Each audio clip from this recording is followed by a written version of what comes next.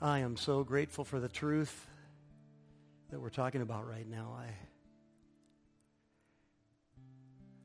I just kind of feel like I've been overcome lately, not been living as an overcomer. That's not your fault in any way, I know that. But I am grateful to reflect upon the truth of eternity, that Jesus stands as the great victor, and that those who are in Christ stand in his victory as well. And that through that power, we can model the life of Christ and be overcomers ourselves. God, help us, help me, God, to do that. Help me to do that.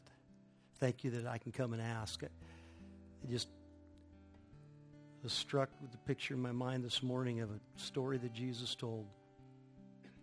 Two men come to the temple to pray. One man boldly goes right to the front, and in his piety and arrogance, focus on self, looks up to the Father and says, Father, I thank you that I'm not like all of these other sinners here. And then there's a man standing in the back of the church, Jesus said, in the back of the temple, not even counting himself worthy to approach, standing at a distance with one cry on his lips, God, be merciful to me, a sinner. God, I feel like that second man. I need your mercy this morning. I'm glad that it's new today. Glad that it's always new. I stand here, Lord, in recognition of my sin, recognition of my weakness, painfully so. And yet, I'm just holding on to the promise that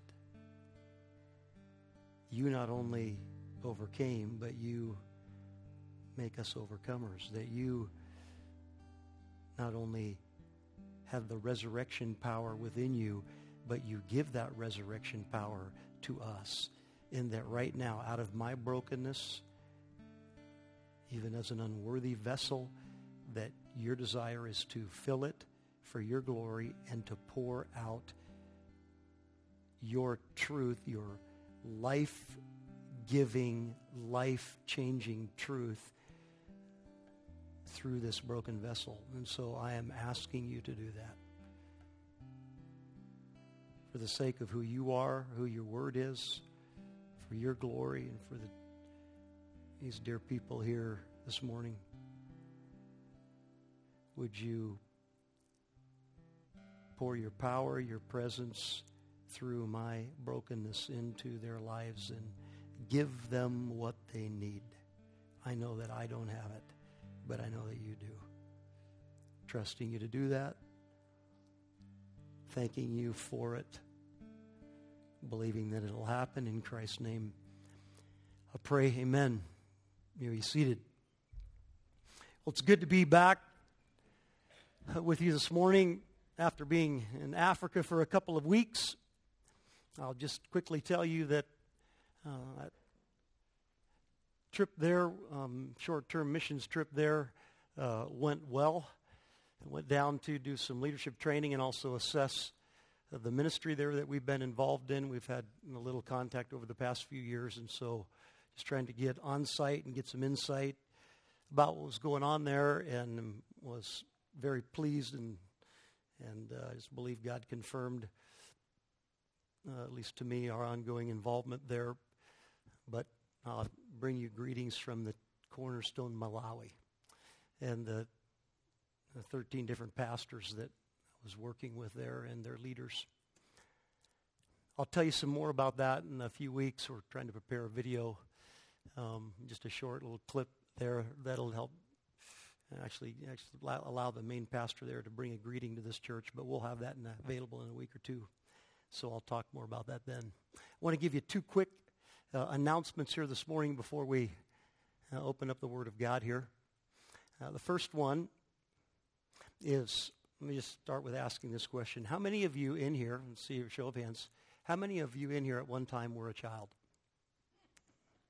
Okay, good. You're listening. How many of you are? Yeah, no, I'm not going to ask that.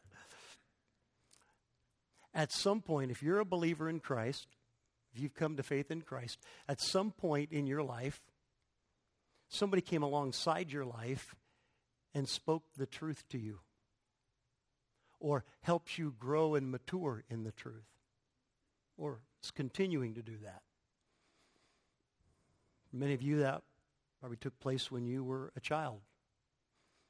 We have 200 some kids that attend this church every Sunday, every weekend. Kids are, I got 4 of my own. Oh, well, one of them is actually grown. Is he in here this morning? He's going to be like getting his own place next week. Anyway, kids are just incredible. They are.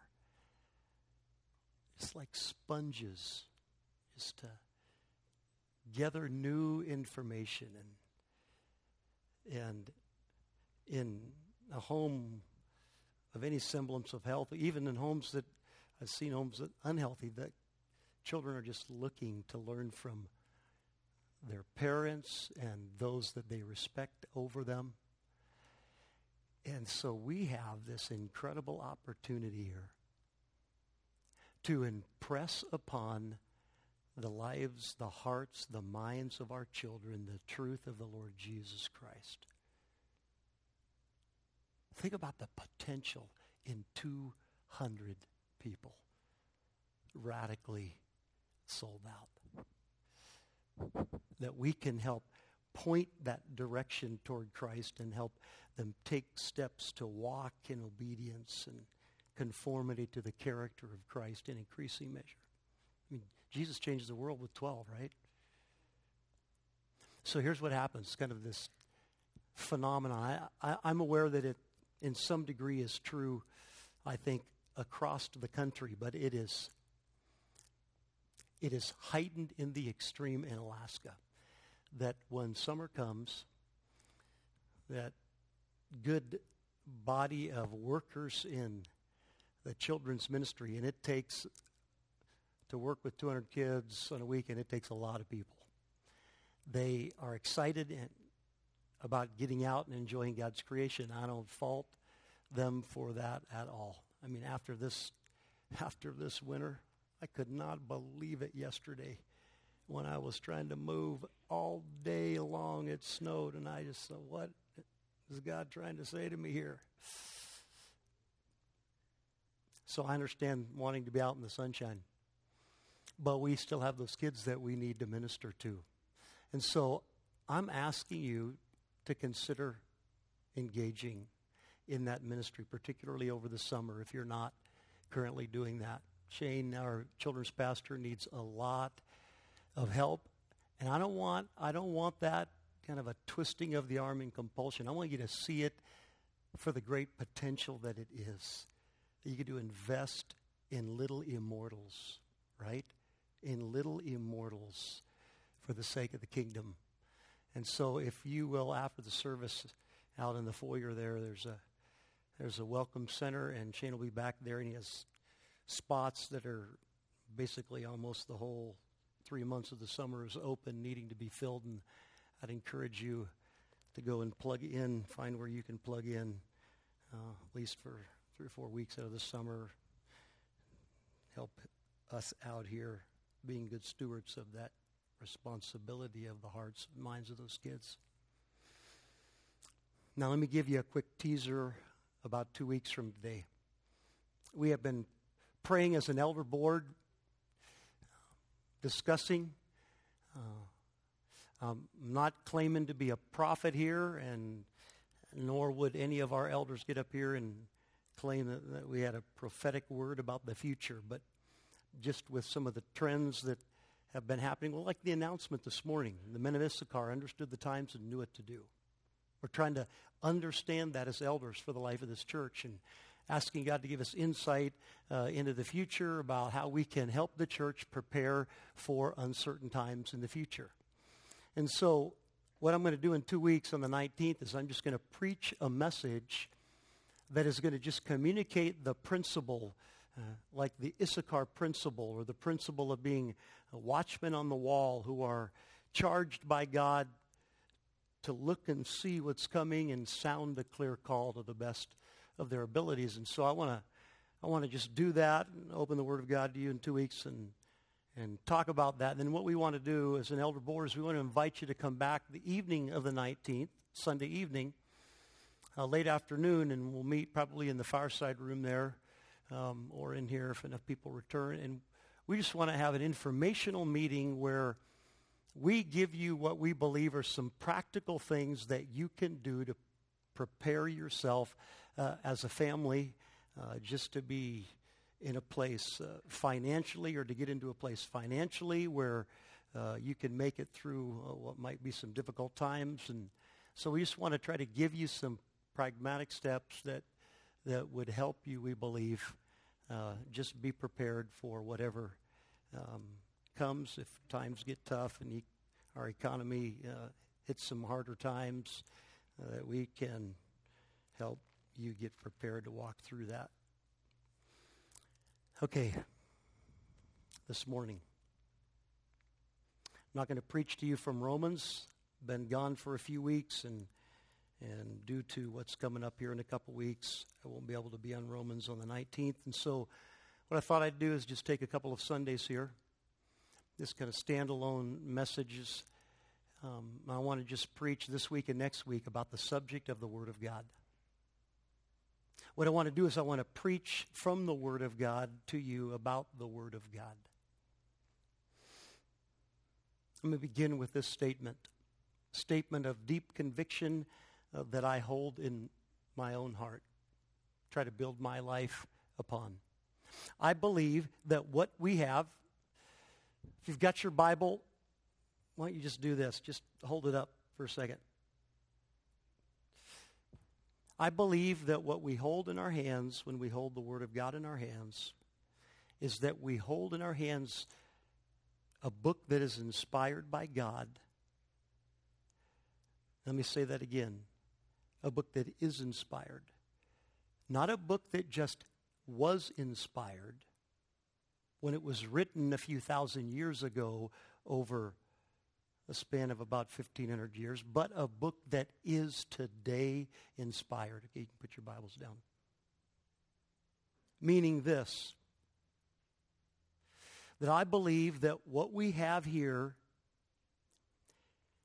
is the very words of God brought about by God superintending over the lives of the authors that wrote down those original manuscripts, those letters, in such a way that the truth of God came through their personality, but they were so guided by the Spirit of God that what was written was absolutely perfect and without error. That it truly was divine. It was the very words of God.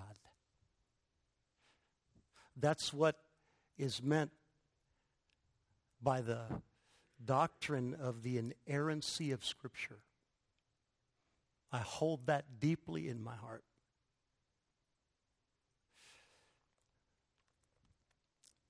So what I want to do is I just want to build on that now and talk to you about the Word of God and begin by saying how we should approach the Word. How we should approach the Word. Specifically, how believers should approach the Word. That'll kind of set the stage. The Word of God, the written Word of God, is ultimately about the living Word of God. Jesus Christ is God incarnate. That means God in the flesh of man. He is the living Word. The Apostle John wrote in his gospel, in the beginning was the Word, the Logos, capital W in your Bibles, the Logos in the Greek. And the Word was with God, and the Word was God. He was with God in the beginning. That's referring to the Lord Jesus Christ. He is the Logos. He is the living Word of God.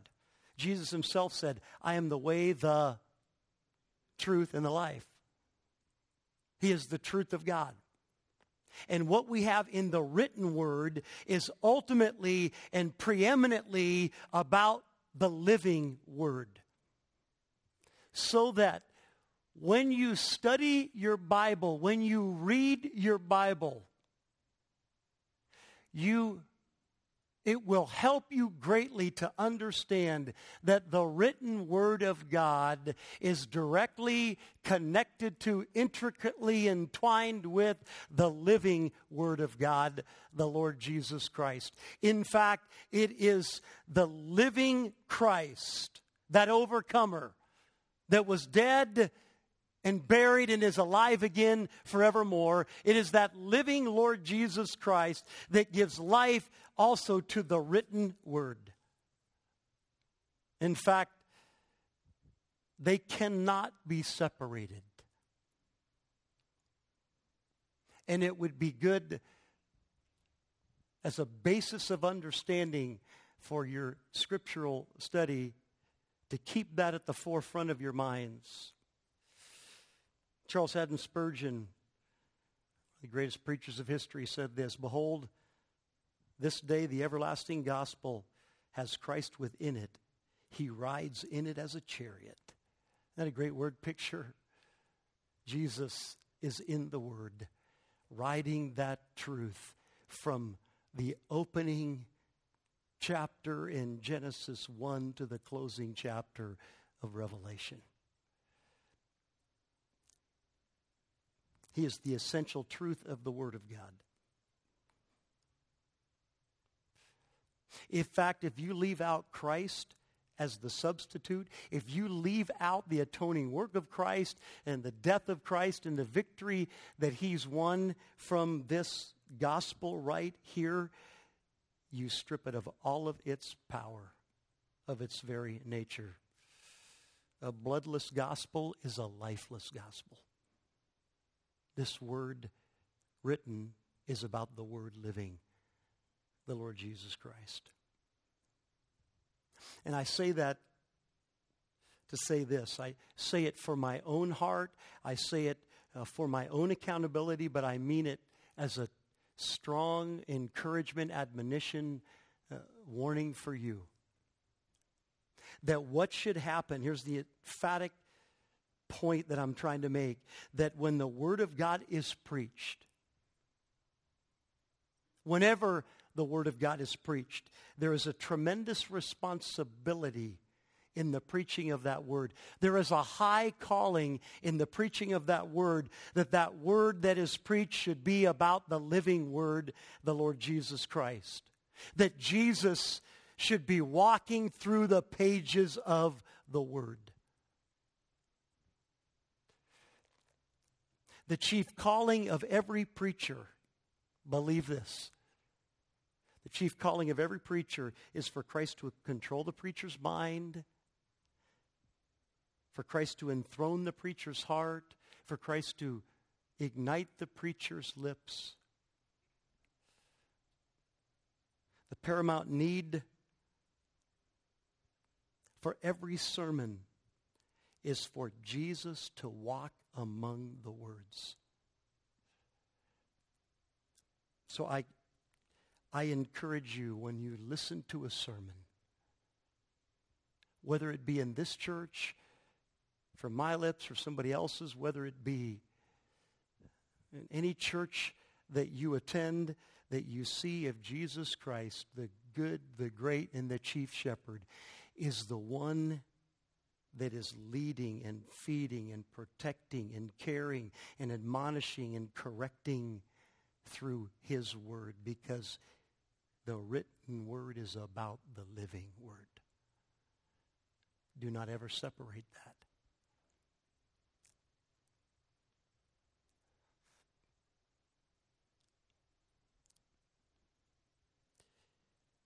It is. I want to say this. Obviously I spend most of my Sundays here. I just hear comments from those that attend occasionally, statements that are made that just give me great pause about what they have heard at other locations. I have so many great preacher friends. There's a lot of great churches in this town. But if we attend a service and you listen to the preached word, and if the response at the end of that sermon is similar to the response that the woman gave when she came to the tomb of Jesus, and she said, "Sir, they have taken the Lord, and I don't know where they have laid him." If it is your response at the end of a sermon and you're saying, "They have laid away the Lord behind the tomb and locked him up and kept him hidden,"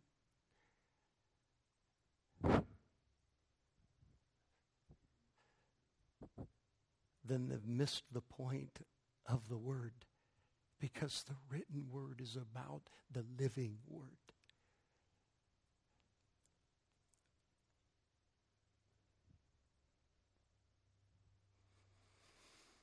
So what I want to do this morning, I'm going to take 2 Sundays here. All I want to do this morning is I want to talk to you about the character of the Word. I just want to give you 3 truths about the character of the Word. Here's the first one. And this list could be extensive. I'm just going to grab 3 items here, 3 truths about the character of the Word of God that are geared to show you, to validate, to confirm the reality that the words that you hold in the Bible are not just a set of dots on a white page, that they are nothing other than the authoritative, powerful, living words of God. First of all, the character of the Word, it is uniform. The Word is uniform. One of the great miracles of the Word, great testimony to its divine origin, is this, that it has a continuity of the whole, and every one of its constituent parts are complementary. Continuity of the whole, and every one of its constituent parts, the pieces of the Word, are complementary to one another, not in conflict. Ladies and gentlemen, that is a miracle when you understand what the Word of God is. When you understand that what you hold in the Word of God is a Word that was written over 1,500, 2,000 years. A word that was written by several dozen authors. And those authors were not all brought up through the same lineage, in the same country, in the same environment. Those authors were radically different. There was kings and paupers. There was statesmen and prophets. There were fishermen and tax collectors. This word was written in at least 4 different languages. The authors who wrote these words over a long period of time from a wide variety of emotional situations. Some writing on the heights of joy, others writing in the depths of despair.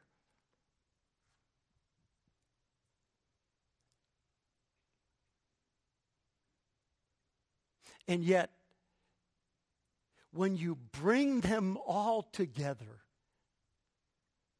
there is overall continuity and this, at the very individual level, harmony between all of the individual. It's a mirror. It is a stupendous, it is otherworldly is what it is. It is divine. It is absolutely divine. The only way that can be explained.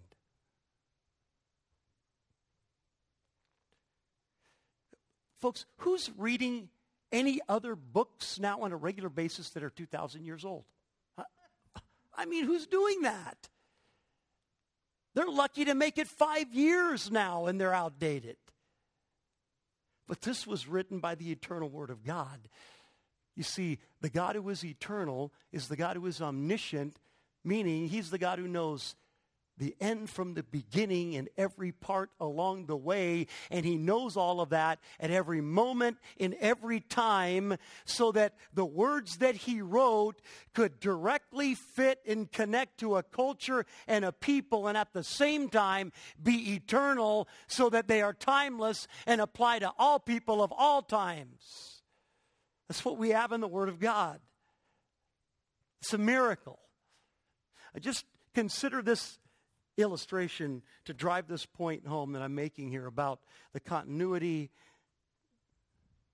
and the unity of all the constituent parts. Let's say you're building a massive edifice, or somebody is. I mean, it is a castle of massive proportion. And the stones for this castle are gathered from all points of the globe, from quarries on every continent on the planet. I mean, from Africa and Australia and Antarctica and the Americas and Europe. And these stones are cut in their local quarries, shaped to fit into their place in this massive temple, this edifice, this castle, and then they're shipped from all over the world and arrive at the building site. And as they are put together one by one, every single stone perfectly fits where it's supposed to be placed. I mean perfectly. Not almost, but perfectly. So that the stones are so tight together that not even air can pass between the seams. That it rises from its foundation, its walls reach up toward the heavens, and then it transitions into the domes and the peaks, and yet in all of its shape, there is perfection. There's not one stone missing when it's done. Not one stone. And listen, not one stone had to be altered on site. Not even modified with chipping a little bitty edge away. They were perfectly cut at the home quarries. Now, if that was, that's obviously a radical impossibility. But if that were true, I'm pretty convinced that you and I would reach a conclusion of this. There is a genius designer and architect behind this thing. Absolute genius. And the builder on site is a genius. Folks, that illustration does not compare to the complexities that it would take to get this word written over all those centuries by all those different people on a wide variety of different subject matters to be perfect in conformity and unity in all of its individual constituent parts. You couldn't find two authors coming up in the same household in the same time with the same parents, writing on the same subject that would agree. You see, the nature of the Word in its uniformity is just nothing short of a divine act of God. That is the only way that it has remained intact and continues to grow in its impact from when it was the first word was penned until today, and will continue into the future. The character of the Word of God, of the Bible, is that it is a uniform word. Here's the second character I want to point out to you of the Word of God, or of the Bible. The Bible is alive. The Bible is alive. Hebrews chapter 4, verse 12. For the Word of God is living and active, sharper than any two-edged sword, piercing to the division of soul and spirit, of joints and of marrow, and discerning the thoughts and intentions of the heart. That says a lot of stuff that we don't have time to unpack this morning, but just look at the opening phrase there. The Word of God is living and active, says the writer of Hebrews. It is alive. And it's living in vitality. It's acting. It's doing something. And what is the Word of God doing? The Word of God is alive, and it is a word that imparts life. That's the only book on the planet that does that. It imparts life. It is a living book that imparts life where there is death. Only a word from the living God could do that. It is a word that is alive. It moves. It judges the heart. It convicts and convinces the mind. It calms the spirit. It directs the feet. It inspires the tongue. It's alive. It's active. It's vital.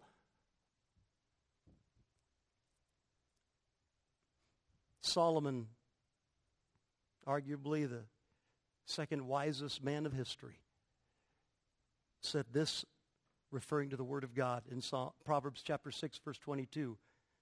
When you walk, the words of God, will lead you. When you lie down, they will watch over you. When you awake, they will talk with you. Do you see the personification there? He is painting a picture of something that is alive. He's giving it a personality. He's giving it an activity, a vitality of life. The Word of God leads. The Word of God watches over. The Word of God talks to you. These are not dots on a page. Says the wisest man other than Christ. They are alive. And they're doing something. They're accomplishing their purposes. Charles Haddon Spurgeon, the Prince of Preachers, from the 1800s said, we may outgrow our pastors and teachers, but we will never outgrow our apostles and prophets. You will not. They will speak the Word of God to you in this book that will be for your lifelong, life-giving, enhancing, growing benefit. So the Word of God is alive. The Word of God is a uniform word. The Word of God is a living word. Number 3, the Word of God is a powerful word. It's a powerful word.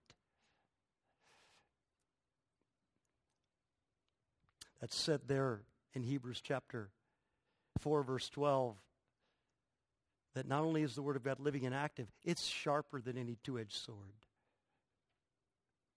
piercing to the division of soul and spirit, joints and marrow, and discerning the thoughts and intentions of the heart. It's a powerful word. It's powerful, first of all, in the way it discerns. You see, the statement is, listen carefully again to the statement, that the Word of God pierces to the division of soul and of spirit. Let's think about that for a minute. What does that mean? The Word of God pierces to the division of soul and of spirit. It has been said that man has a soul. Or woman has a soul, human, and that a Christian has the Spirit of God. And that the Word of God here is discerning, it's piercing even to the division of soul and of spirit. It is able to discern and identify and get to the difference between what is of human nature and what is of the spirit.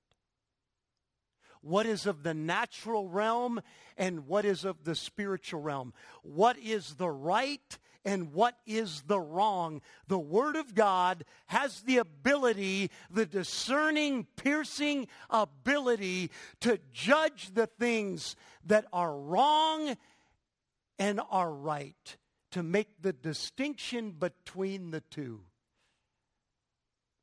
There's nothing on the planet like the Word of God for doing that, for helping us to understand what is right and what is wrong, what is of man and what is of God,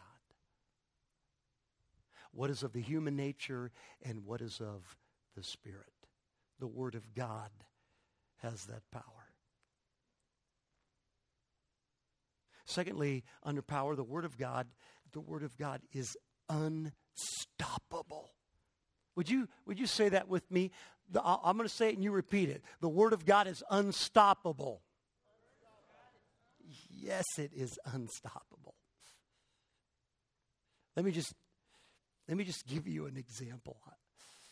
I love some of these stories. I don't share them a lot, but you see, I'm convinced that the Word of God, the Bible, sent by the Spirit of God, you know how powerful it is? It's omnipotent.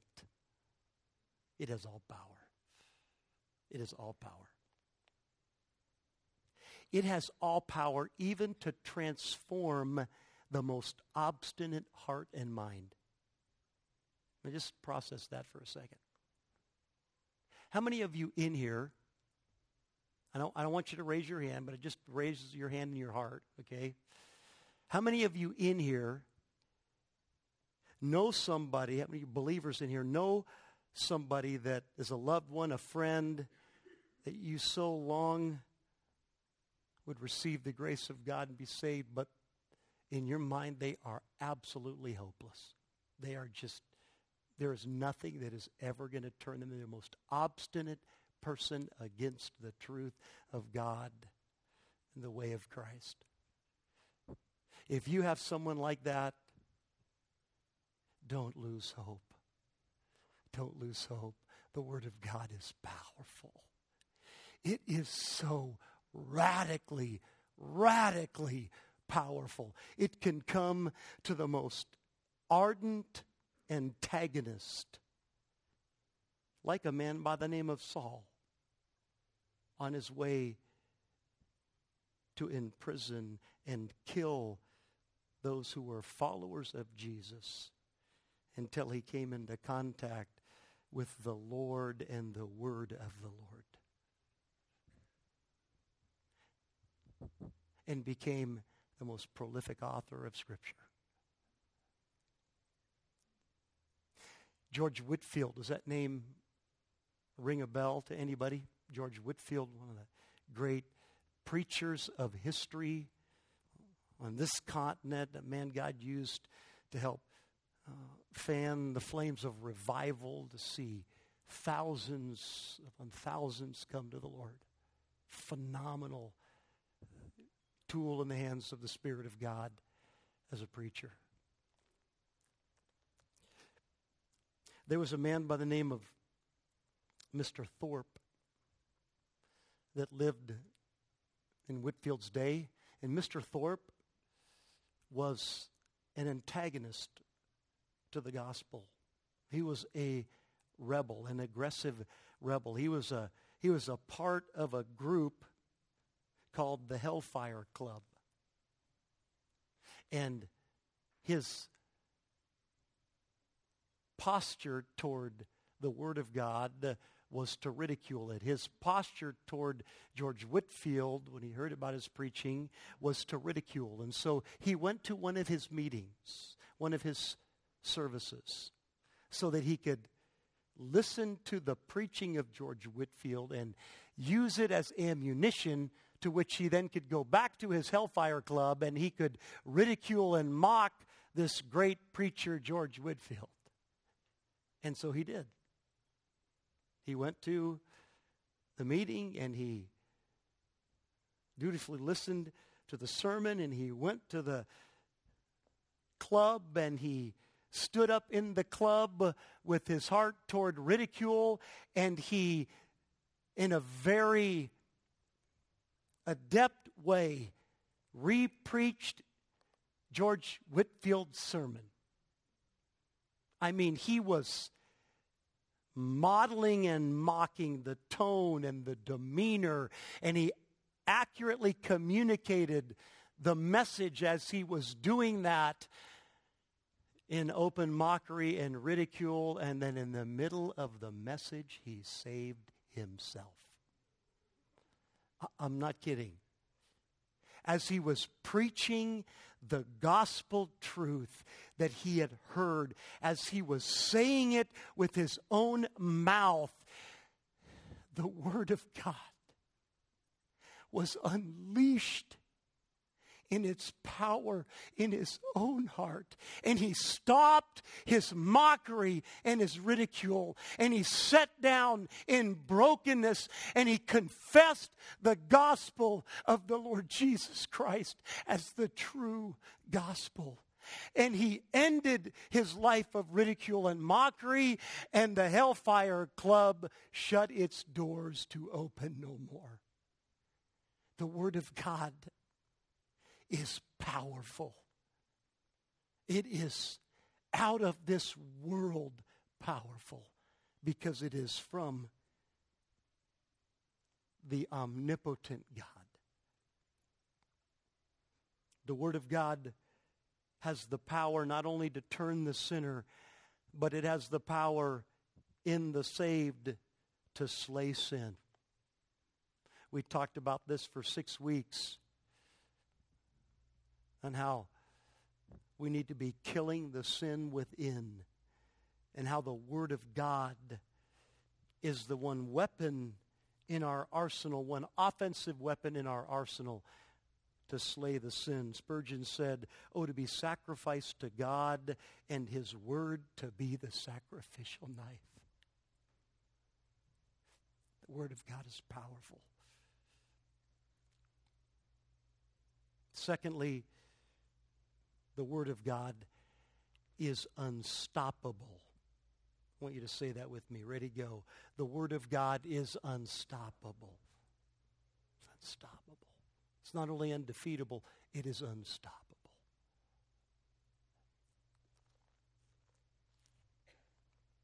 There have been, you got to picture it like this. There have been men down through history, men of great notoriety, men of great power, men of great genius and intellect, men of almost unlimited resources, who have picked up their hammers and wielded them feverishly in an attempt to demolish the Word of God. And they have swung their hammers against the anvil of God's Word. And they have swung their hammers against the anvil of God's Word. Almost tirelessly, relentlessly, fueled by hate and rebellion toward Christ and his truth. Let me give you just a few names. I mean, this list is so long, and it's this subject matter. You can look it up yourself, look them up yourself, of history, of recorded history. Celsus used his brilliant genius. Lucian fired his arrows of ridicule. Voltaire wielded his mighty pen. You heard of Voltaire? Did you ever study Voltaire? He's a French writer, the 1700s.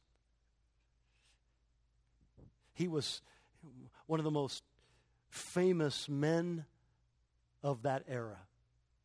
Incredibly influential in his writings. He wrote prolifically, and one of the things that had his keenest eye and most ardent attack was Christ and his word. He said of Christ, curse the wretch, curse the wretch. He said, with my own hand, I will, before I die, totally dismantle and defeat the edifice that it has taken 12 apostles to build. And he put his great influence and genius toward that goal. He was a man of great resources, had a very large estate. 50 years after his death, a publishing company bought his estate. And that makes sense. He was a writer, right? He used the pen as his mighty weapon. And so a publishing company bought his estate. Oh, and by the way, it was a Bible publishing society. That his estate on his own printing presses, from which he sought to defeat Christianity and proclaim that he would wipe out its influence in his own life, became a publisher of the Word of God with Bibles stacked from floor to ceiling. The Word of God is unstoppable.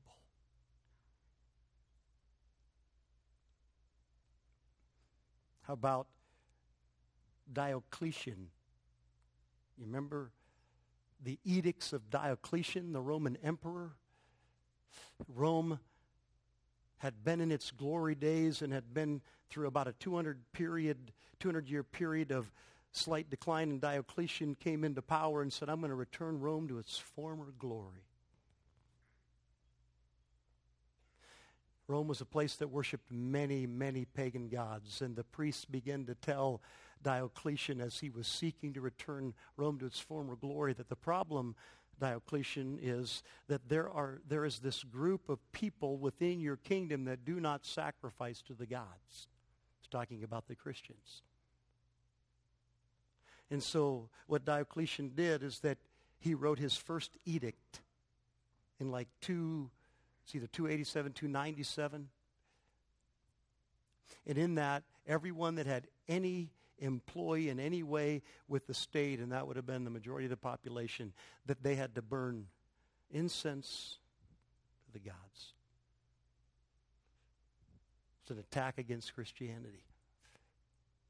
And then from there, it just increased in the intensity of the persecution against believers. To the point about 5 years later where if you were found with the Word of God, it was an instant death sentence. That he set himself and all of the mighty power and resources of Rome to wipe out the Word of God from the hands of man.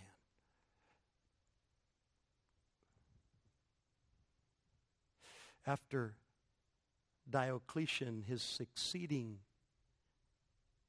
ruler was a man by the name of Constantine.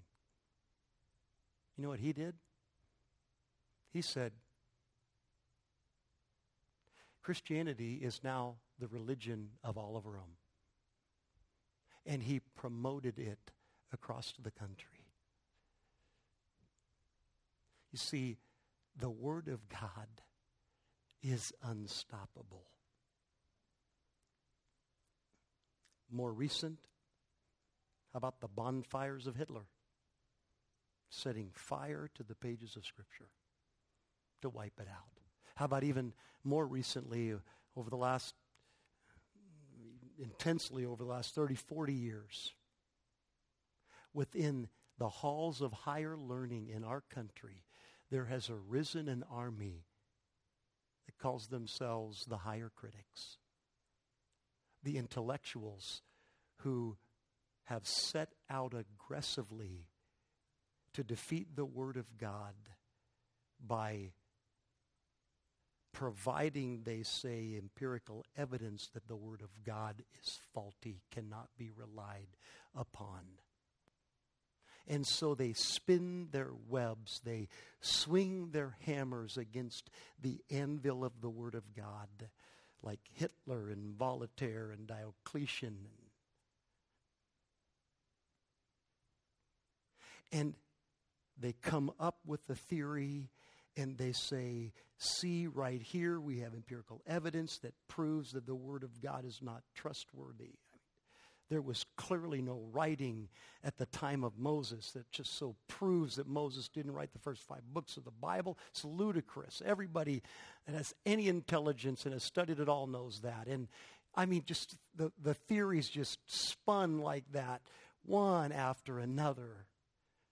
And many of those were presented in very convincing ways, and the Christian world held its breath saying, what do we say? What do we do?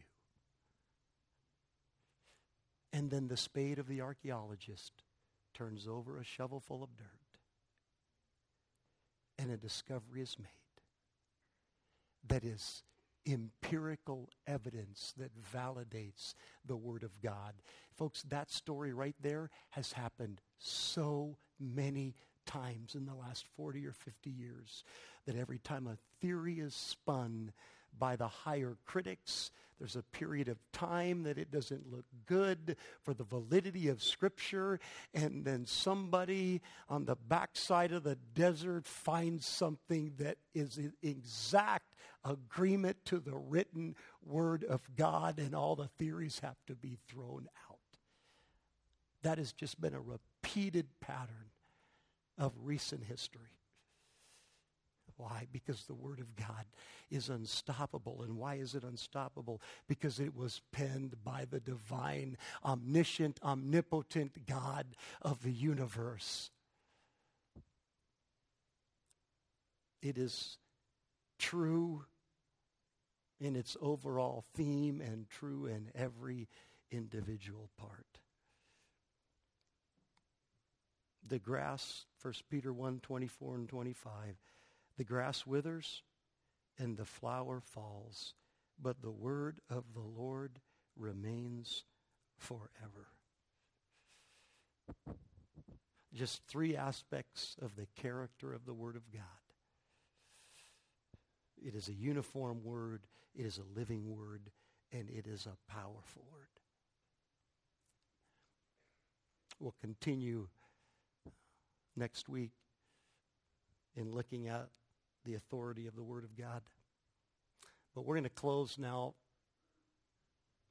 We're going to close by taking the Lord's Supper, taking communion.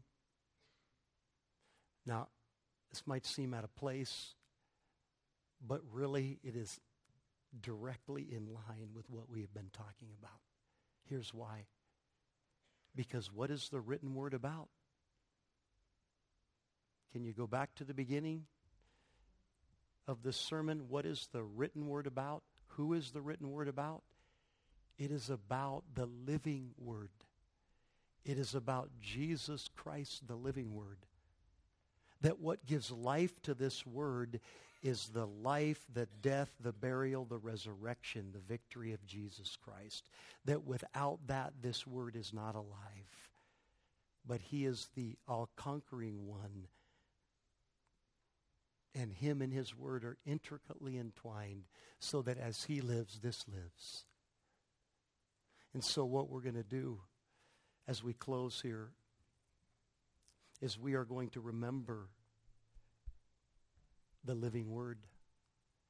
and his willing substitutionary atoning death for our sin. The broken bread that we take is a representation that Jesus' body was broken. The juice that we take is a representation of Jesus' blood that was spilled. And without the spilling of blood, there's no remission of sins, the Bible says. So we're going to remember the sacrifice that was paid. Ushers are going to come, begin to pass that after I pray. You just receive those elements as they come by. Reflect as we sing upon Christ and his sacrifice. Lord Jesus, we're grateful, God. Grateful for your humiliation, your condescension to come down to us. Become one of us, become a servant of us, so that you could be sacrificed for us. In fact, it's even more astounding than that. Scripture teaches us that you accomplished your own death. You knew precisely what would bring about your crucifixion, and you orchestrated the events in your interaction with people so that when the time was right, you did what would be needed so that those who hated you would cry out and demand your death. That on the cross you willingly gave up your spirit, it says. Thank you for your death, your sacrifice for us. Thank you for the word that teaches us about that. Lord, as we have reflected upon the reality of what we have in the Bible, I pray that we would not fall into the great error of letting the Bible adorn our desks and our coffee tables and our nightstands instead of us adorning the gospel in our hearts. Help us to be students of the word and livers of the word. In Christ's name I pray. Amen.